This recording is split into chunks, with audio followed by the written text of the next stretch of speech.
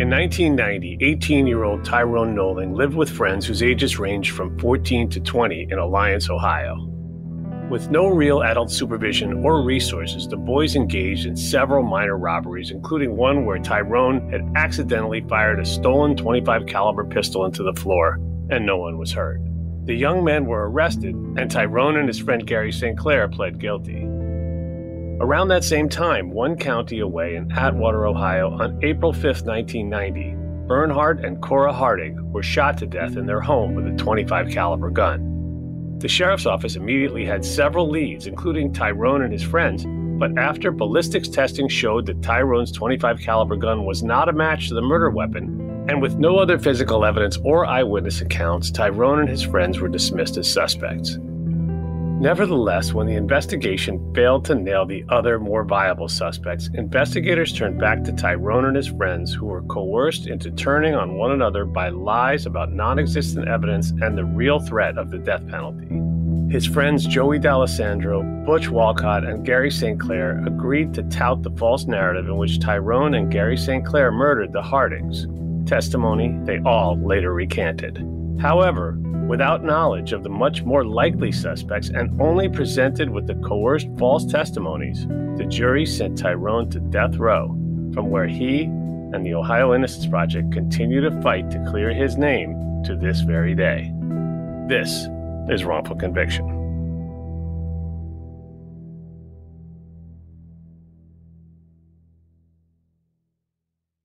The Kakadu plum is an Australian native superfood containing 100 times more vitamin C than oranges. So why have you never heard of it? PR. No one's drinking a Kakadu smoothie? I'm JB Smooth, and that was a full episode of my new podcast, Straightforward, inspired by guaranteed straightforward pricing from AT&T Fiber. Get what you want without the complicated. AT&T Fiber, live like a gigillionaire. Available wherever you get your podcasts. Limited availability in select areas. Visit AT&T.com/hypergig for details. The 2024 presidential campaign features two candidates who are very well known to Americans. And yet, there's complexity at every turn. Criminal trials for one of those candidates. Young voters who are angry. The Campaign Moment podcast from the Washington Post gives you what matters. I'm Aaron Blake, and I'm covering my 10th election cycle. My colleagues and I have insights that you won't find anywhere else. So follow The Campaign Moment right now, wherever you're listening. This is your moment, your time to shine, your comeback. You're ready for the next step in your career, and you want an education employers respect. So you're not just going back to school, you're coming back with Purdue Global.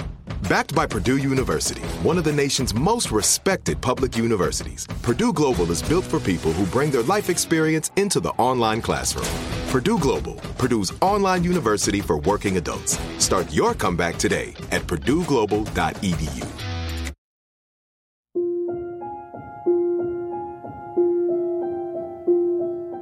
Welcome back to Wrongful Conviction. This is a hard one even for me, because this is one of the most twisted, entangled, nonsensical, and I'm going to say evil wrongful convictions that I know of. And of course, I'm referring to the case of Tyrone Noling. Tyrone has been on death row in Ohio for over 30 years, where he remains to this day. And with us today to talk about the case is a man who knows it like the back of his hand, Brian Howe.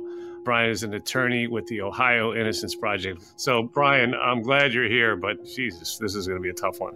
Thanks, Jason. And Tyrone, I'm so glad you're here with us today, even though I'm so very sorry because of the reason why you're here, and even more so because of where you are.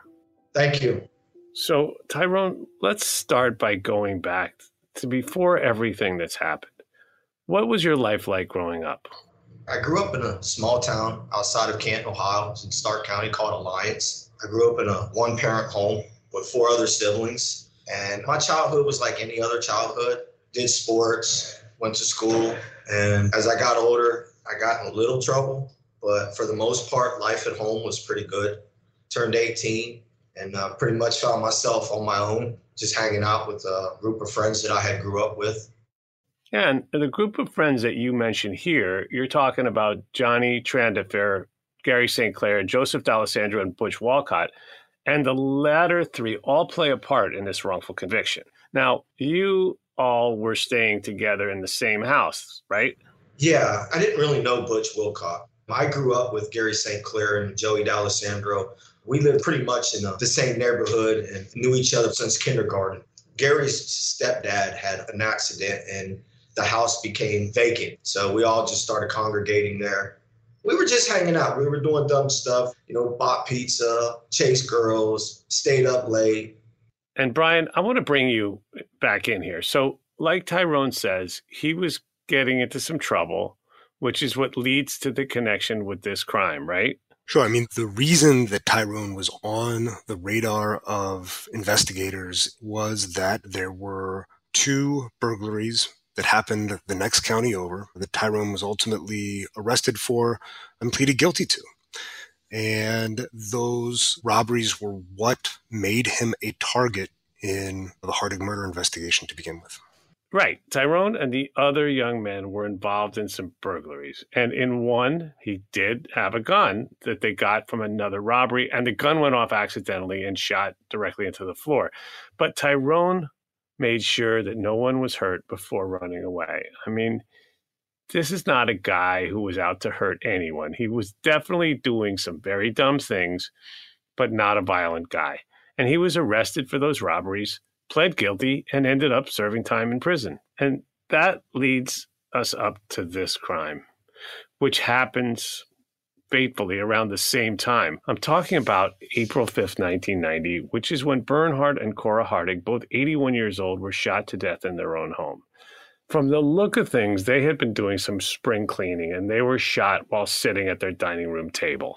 This is in Atwater, Ohio, which is a rural town in Portage County. And if you don't know Atwater, Ohio, it's almost a stretch to call it a town. The people who live within a square mile of this, you could count on your hands. So let me set the stage. Saturday, April 7th, 1990 at 6:15 p.m., Chief Detective Dwayne Cayley was notified by dispatcher Kathy Rubino that Jim Rubino had called and reported that there were 2 people laying on the kitchen floor at a neighbor's house. Jim's mother, who had lived next door to the Hardigs for 30 years, asked him to go check on them when she noticed their garage had been open with the lawnmower outside for almost 3 days. There was no answer when he knocked on the door and their car was in the garage. He looked inside and saw the Hardigs laying on the kitchen floor. Now, 10 .25 caliber shell cases were found on the floor of the Hardig home. Papers from the living room desk were scattered around the room. Dresser drawers and jewelry boxes were open and had been rifled through. At this point, Detective Cayley reported that there didn't seem to be any signs of struggle from the victims. Mr. Hardig's wallet was in his pocket and the money was still inside. So there was no forced entry found in the house. And it seemed as if there had been at least one other person sitting at the kitchen table. Do you want to take it from here? Because this gets weirder and weirder. Sure. So it's not a usual occurrence in Atwater, Ohio, to have a double murder, especially 80-plus-year-old victims. And so the sheriff's department began investigating. One of the first leads that they had, and this is even as they are processing the scene, they get a call from a roller rink, maybe a couple of miles away, and there is a person there saying that he lost a .25 caliber pistol there on Friday night. He was looking for it, trying to see if anyone had turned it in. He was worried that some kids were going to find it. And the person is a man named Dennis Van Steenberg, who lived in the area. Police investigate that, but while they're doing that, leads are sort of pouring in, right? This is a big deal in the county. It's a big deal in the city. One of the tips they get, again, almost right away, is from a high school student named Nathan Chesley. And he says that my foster brother told me that he was the person who had killed the Hardigs. And so police are investigating that lead as well. Okay, so right off the bat, they have some pretty strong leads here, right? So what's going on with the first guy, Dennis Van Steenberg? They go talk to him. He says, well, yes, I did have a .25. I don't know where it went. It must have fallen out of my car or something like that around the time of the murders. He said he had found it. So the police check the pistol to the ballistics of the rounds recovered from the scene, and it's not a match. And so at that point, the investigation into Van Steenberg sort of fades away. In the meantime, police have followed up on Nathan Chesley's tip. They go to his house, which is a woman who had fostered a lot of sort of troubled teens in the area. It's less than a mile and a half from the scene. And you remember, there's not a lot of people who live as close as Nathan Chesley did to the victims in this case. And so the police ask whether there's a foster brother around who they can interview. And they're told there's a foster brother. He's only 14 years old. And they eliminate this foster brother pretty quickly. In the meantime, they also get a tip from the neighboring county, Stark County. Stark County has been investigating a series of break-ins where a group of teenagers has been going to various houses saying, my car broke down and I'd like to use your telephone. When they're let inside the house, they then produce a shotgun and what turns out to be a fake .38 caliber revolver. And they take various valuables, VCRs, jewelry, things like that. And that turns out to be Tyrone Noling and his co-defendants. So Tyrone is arrested with his co-defendants, and they find a .25 caliber gun. So now it's very interesting to the Portage County authorities. They test that one for ballistics, and it turns out that it does not match the one that was used in the crime. I mean, there's no getting around that. So at this point, the sheriff knows that these guys, Tyrone and his friends, are not involved in the murders. So at that point, the investigation sort of stalls out for about a year. The detectives are facing pressure.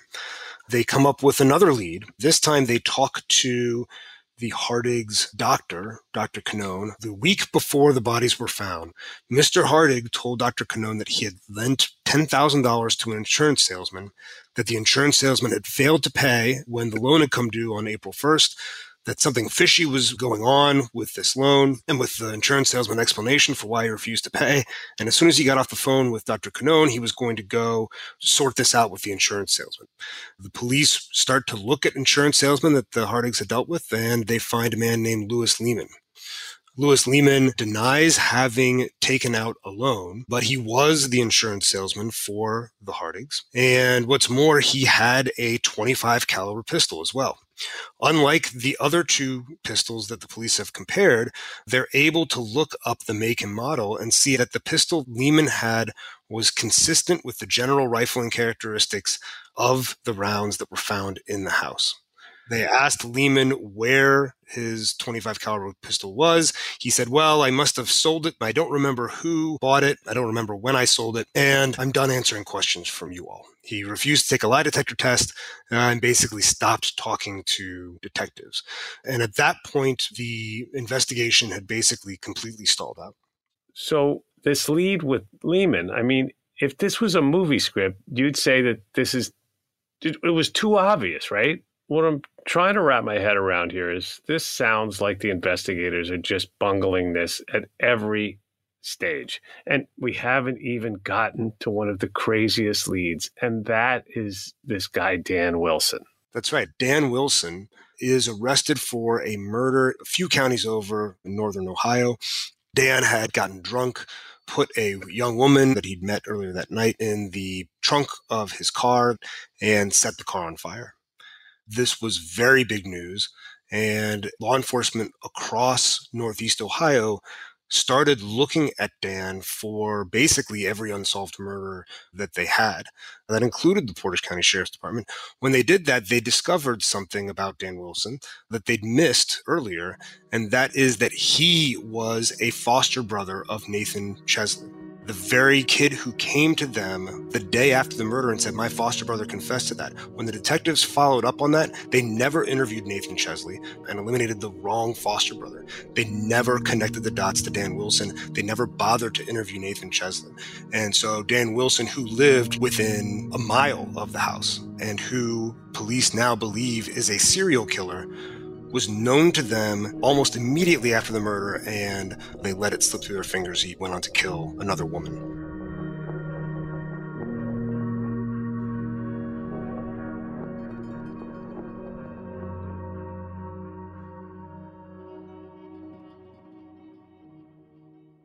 I bet you're smart. Yeah, and you like to hold your own in the group chat. we can help you drop even more knowledge. My name is Martine Powers. And I'm Elahe Izadi. We host a daily news podcast called Post Reports. Every weekday afternoon, Post Reports takes you inside an important and interesting story with the kind of reporting that you can only get from the Washington Post. You can listen to Post Reports wherever you get your podcasts. Go find it now and hit follow. It took 11 years to get to this sale. The Knix Anniversary Sale is on now at knix.com. Celebrate the intimate apparel company that has reinvented products for real life with one of Knix's biggest sales of the year. Get 30% off all leak-proof apparel from the #1 leak-proof brand in North America, including period underwear, swimwear, activewear, and more. Millions of people have made the switch to Knix leak-proof underwear, and there's never been a better time for you to try. Save 30% on super comfortable, machine-washable, and great-looking underwear that's perfect for periods and light bladder leaks. Choose from a variety of colors, styles, and sizes, from extra small to 4XL. You can even match your leak-proof underwear with an incredibly supportive and comfortable Knix wireless bra. Don't miss this chance to stock up on your Knix favorites or try something new. It only happens once a year at Knix.com. That's knix.com for the Knix Anniversary Sale. Hurry, the sale ends on Monday, May 13th. Go to Knix.com. That's knix.com. Open a limited-time 11-month certificate at Kemba Financial Credit Union. At 5.25% APY, it's more than triple the national average, plus it's a safe and secure way to grow your money. Visit your local branch or kemba.org/CD for details. Offer expires May 31st, 2024. APY equals annual percentage yield. Restrictions apply. $500 minimum and $250,000 maximum deposit. Advantage status required. Comparison based on bank rate average. Federally insured by NCUA.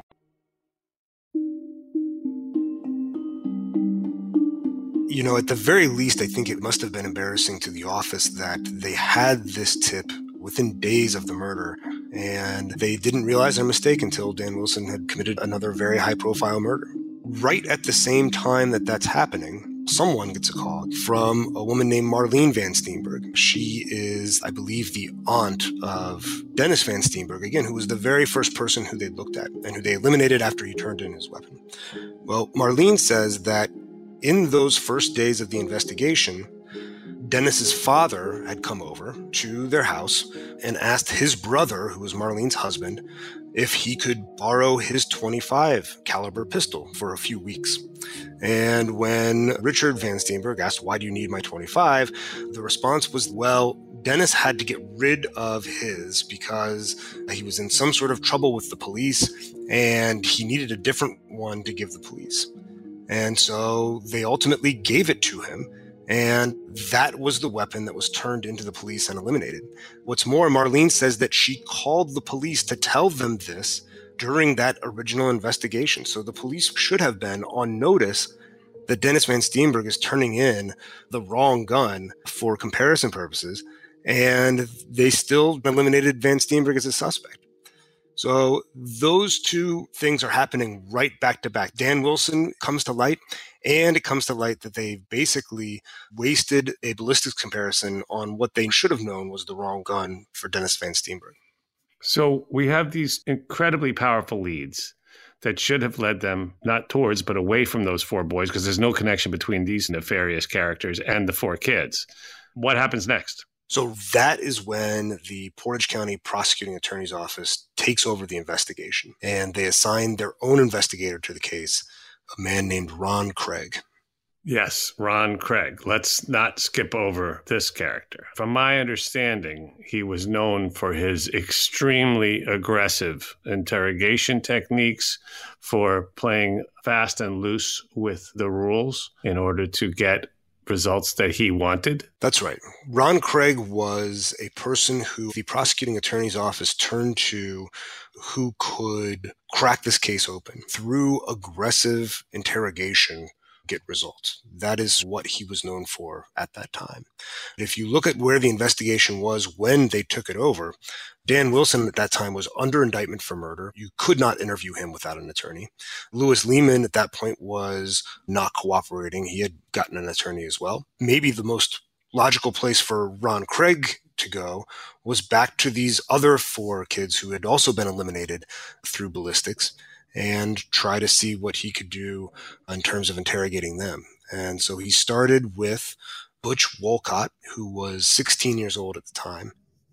Yeah. And this part, it gets more and more disturbing because they took these 4 young kids and with the very real threat of the death penalty, they were able to scare these kids and browbeat them into saying things that they knew weren't true because they weren't there and they didn't know anything. And basically, as in other false confession cases or false eyewitness cases that we've seen over and over again, they were fed the information by the police and then they were given basically a Sophie's choice. Either you lie and implicate your friends or we are going to send you to death row. Right? Am I missing anything? No, and I mean, for Butch, if you read the series of interrogations and statements that he makes, at least my impression is that he was terrified, and it's clear as he's just trying to do his best. He continues to insist he wasn't there. He had nothing to do with this. He tells them everything they want to know about the 2 robberies that happened in Stark County. But he says, we never went to Portage County. We never went out to Atwater. He doesn't know where it is. And that's not an answer that Ron Craig is willing to accept. So what they do is they send him to a child psychologist who then puts Butch, the 16-year-old kid, under hypnosis in order to recover what they allege are repressed memories of the murder. And so under hypnosis, they would ask things like, when did the murder take place? And Butch would say, well, it was not quite dark, but it was not quite light. I don't know, maybe somewhere in between. I just don't remember. And he would give answers like that to every question. And even the psychologist at the time said, if we keep this up, he's just going to say false things to try and make the investigators happy because he's so terrified. But it didn't stop it. Right. And I want to also mention that this detective, Ron Craig, made sure to separate Butch from his father. This detective pressured young Butch Wolcott relentlessly, lying directly to the kid. That's right. That he had hard evidence implicating him, including a witness and DNA matches, right? So, you can imagine what's going on in this poor kid's brain where it's just getting completely scrambled. He's just giving these answers that don't make any sense. And let us not forget that the tape recorder was only turned on when Wolcott finally made statements that had been fed to him that were consistent with what they wanted to hear, right? That was when he implicated the subject of our show today, Tyrone Noling.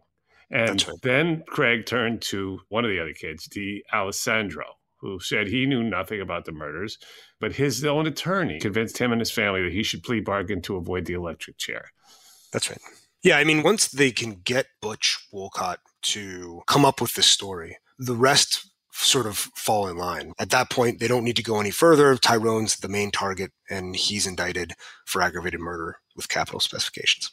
Okay. In addition to the other guys, St. Clair pled guilty to the Hardick murders as well, right? He had given in to pressure from Detective Craig, as well as his own attorneys and his family.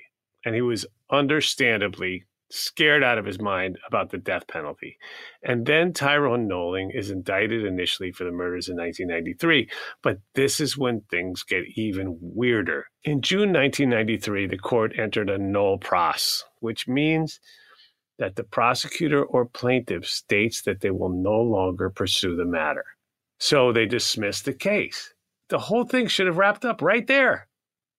That should have been it. Well, that's right. And the reason that the case was initially dismissed was that almost as soon as they had made the deals, both Joey D'Alessandro and Gary St. Clair started taking them back. It's one thing under a lot of pressure, under threats with deals being offered, to sort of agree to it in the abstract under that very immediate pressure. But as the court date actually approached, D'Alessandro recanted, asserted their innocence. We had nothing to do with this. And Gary St. Clair recanted in a prison interview, said, we lied, we were pressured, we had nothing to do with this. And at that point, I think the state had no choice but to agree to dismiss the case.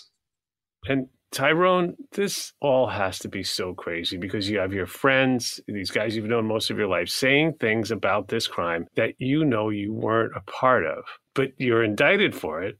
And then they dropped the charges. When they dropped charges against me, I didn't see it coming. They offered a deal. I took a lie detector test, and it was placed on the prosecutor's desk on that Friday. By Monday, they were rushing me in the back of a courtroom with a judge saying, you need to cop out. I don't want to sentence you to death. And I'm pleading with them back there, and I'm telling them I didn't do this.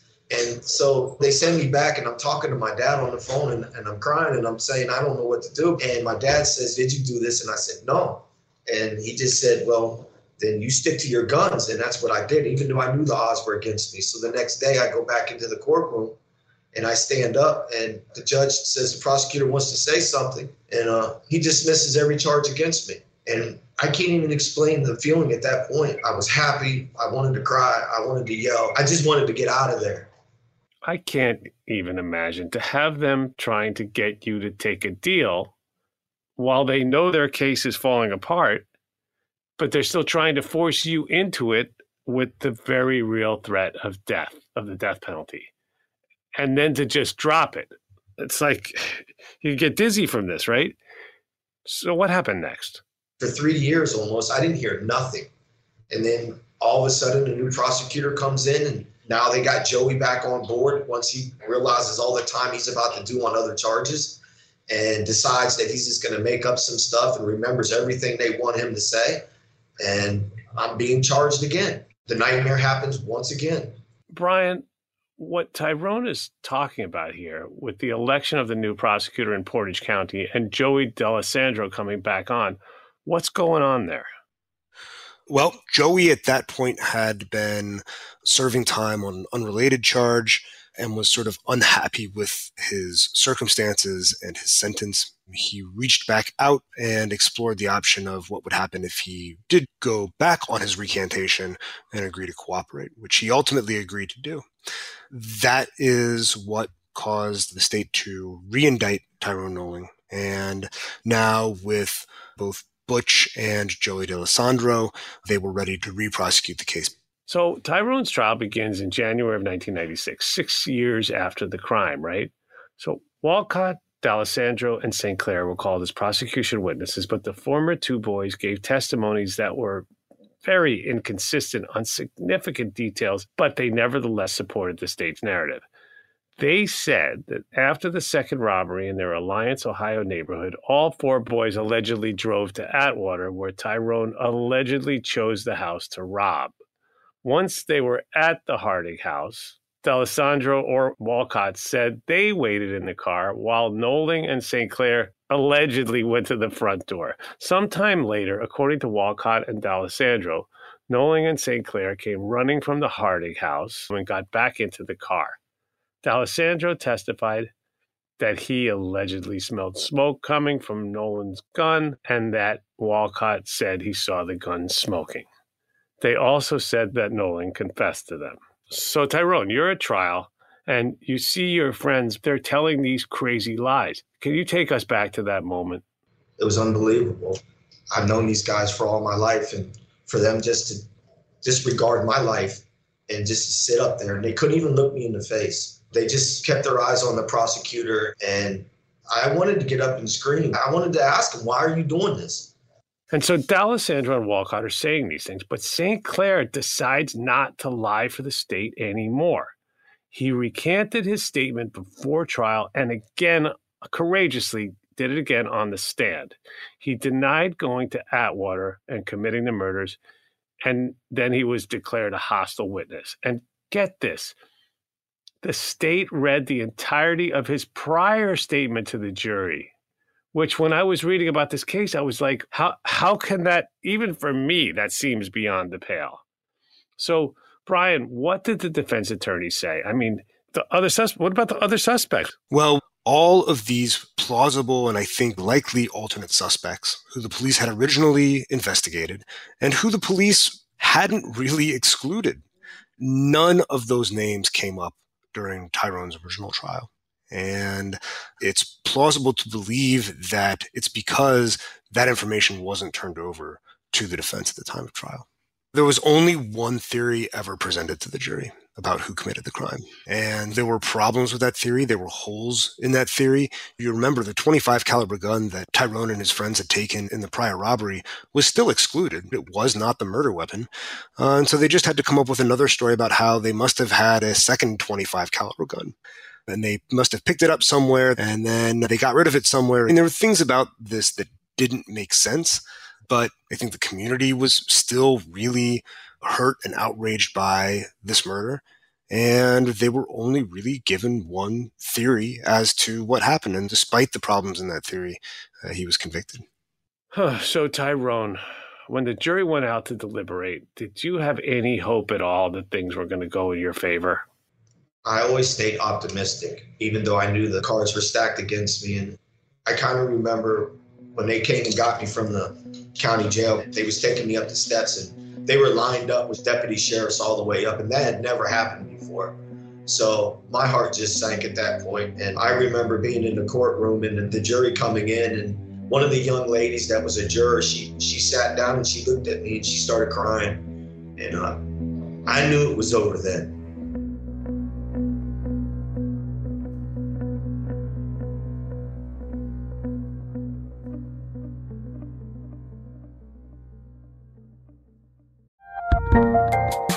There's a lot happening these days, but I have just the thing to get you up to speed on what matters, without taking too much of your time. The 7 from the Washington Post is a podcast that gives you the 7 most important and interesting stories, and we always try to save room for something fun. You get it all in about 7 minutes or less. I'm Hannah Jewell. I'll get you caught up with the 7 every weekday, so follow the 7 right now. It took 11 years to get to this sale. The Knix Anniversary Sale is on now at knix.com. Celebrate the intimate apparel company that has reinvented products for real life with one of Knix's biggest sales of the year. Get 30% off all leak-proof apparel from the #1 leak-proof brand in North America, including period underwear, swimwear, activewear, and more. Millions of people have made the switch to Knix leak-proof underwear, and there's never been a better time for you to try. Save 30% on super comfortable, machine-washable, and great-looking underwear that's perfect for periods and light bladder leaks. Choose from a variety of colors, styles, and sizes, from extra small to 4XL. You can even match your leak-proof underwear with an incredibly supportive and comfortable Knix wireless bra. Don't miss this chance to stock up on your Knix favorites or try something new. It only happens once a year at Knix.com. That's knix.com for the Knix Anniversary Sale. Hurry, the sale ends on Monday, May 13th. Go to Knix.com. That's knix.com. Open a limited-time 11-month certificate at Kemba Financial Credit Union. At 5.25% APY, it's more than triple the national average, plus it's a safe and secure way to grow your money. Visit your local branch or kemba.org/CD for details. Offer expires May 31st, 2024. APY equals annual percentage yield. Restrictions apply. $500 minimum and $250,000 maximum deposit. Advantage status required. Comparison based on bank rate average. Federally insured by NCUA.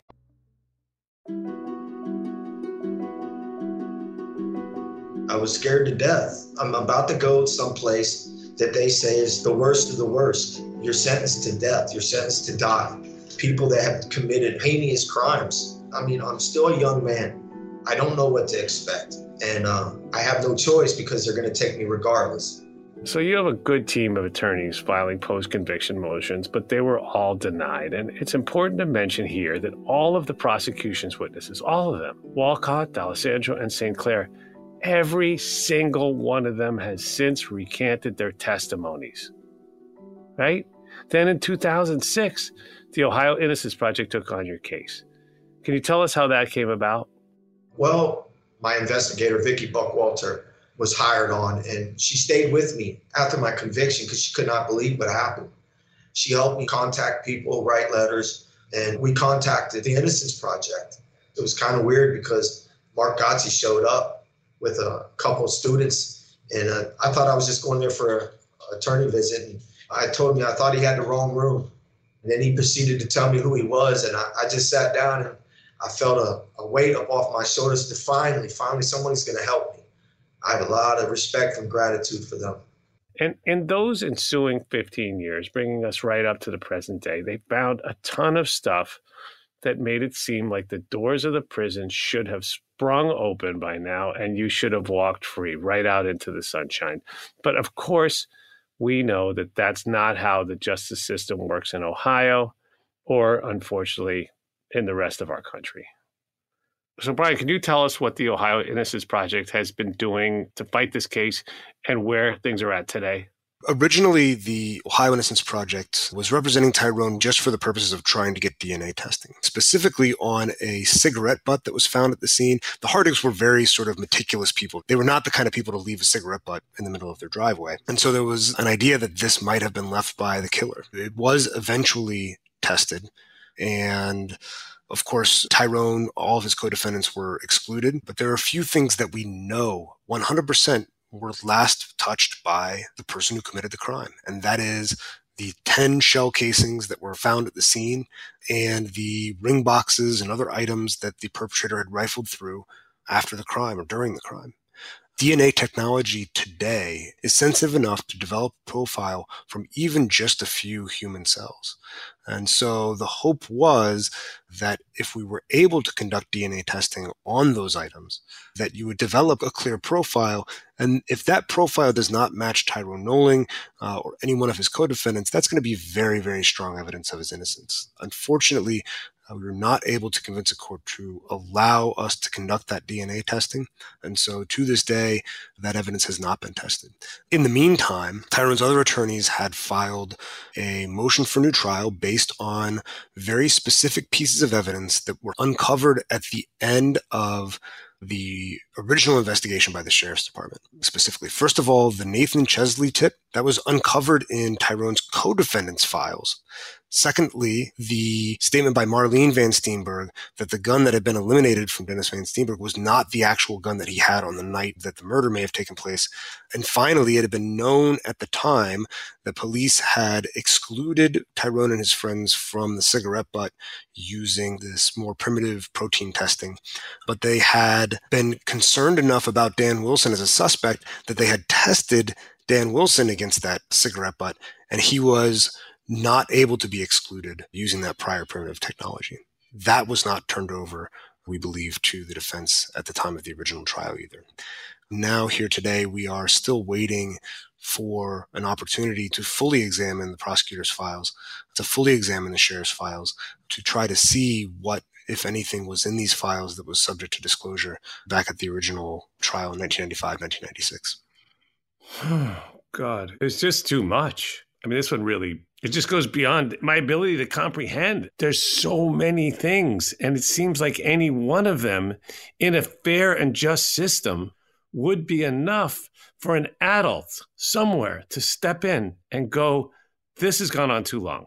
But on it goes. And Tyrone remains on death row right now while we're having this conversation. If he were to get a fair trial today with all of the evidence that we know in front of a jury, there's no chance that he would be convicted. And to be in a world where this is all sort of continuing to happen, it's continuing to advance in slow motion, I mean, it's surreal.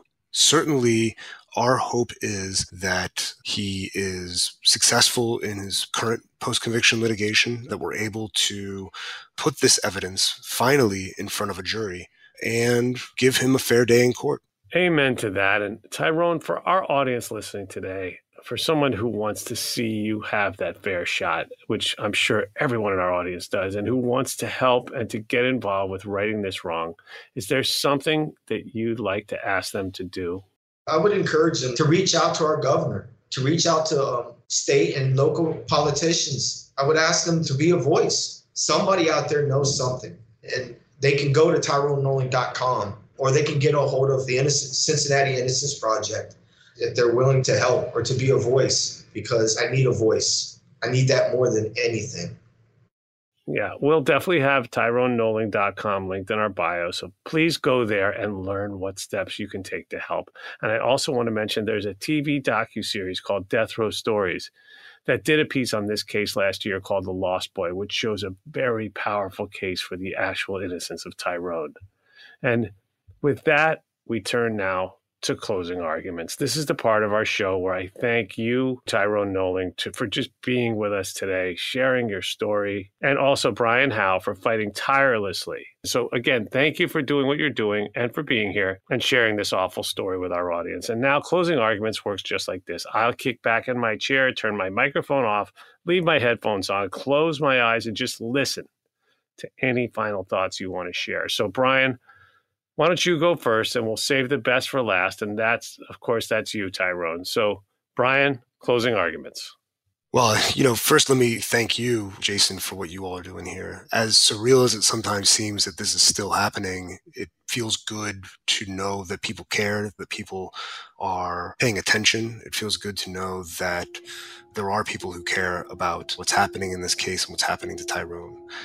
Again, our hope is that people understand what's happening, that Tyrone get a fair day in court. And the other thing is that the fact that Tyrone is innocent, which I'm personally 100% convinced of. I'm not familiar with every death row case in the country, but I wouldn't be surprised if he were the strongest case of innocence of anyone currently on death row. That means that there's someone who is responsible for this crime that was never brought to justice. And it means that there could be someone out there right now who knows something that may have, for whatever reason, not wanted to come forward, not wanted to get involved. I really, truly hope that that person is out there and that they will reach out and come forward with any information that they might have about the Harding murders. There is a man's life on the line, an innocent man. And if people have information, I truly, truly hope that they'll come forward with it and allow it to be raised and brought before the court. And now over to you, Tyrone. Well, I would like to first thank you. And again, I think the most important thing here is a voice. I'm an innocent person on Ohio's death row, and I don't belong here, and I need help. Now's the time. This is difficult. It's difficult pleading for your life, especially when you haven't been heard for a long time. So I would just like to thank everybody and to encourage them again to look into my case, to get involved, to be a voice for me, and to help me get out of here, because I'm innocent. I don't want to be here, so please.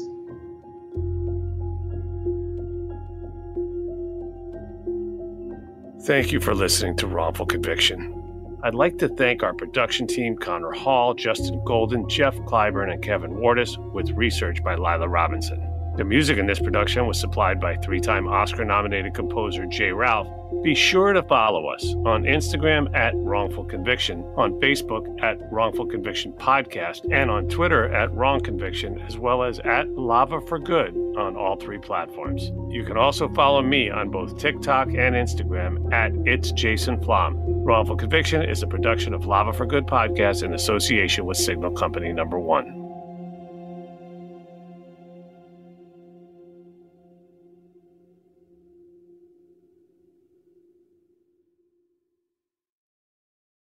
Open a limited-time 11-month certificate at Kemba Financial Credit Union. At 5.25% APY, it's more than triple the national average, plus it's a safe and secure way to grow your money. Visit your local branch or kemba.org/cd for details. Offer expires May 31st, 2024. APY equals annual percentage yield. Restrictions apply. $500 minimum and $250,000 maximum deposit. Advantage status required. Comparison based on bank rate average. Federally insured by NCUA. Step into the world of power, loyalty, and luck. I'm gonna make him an offer he can't refuse. With family, cannolis, and spins mean everything. Now, you wanna get mixed up in the family business. Introducing The Godfather at ChumbaCasino.com.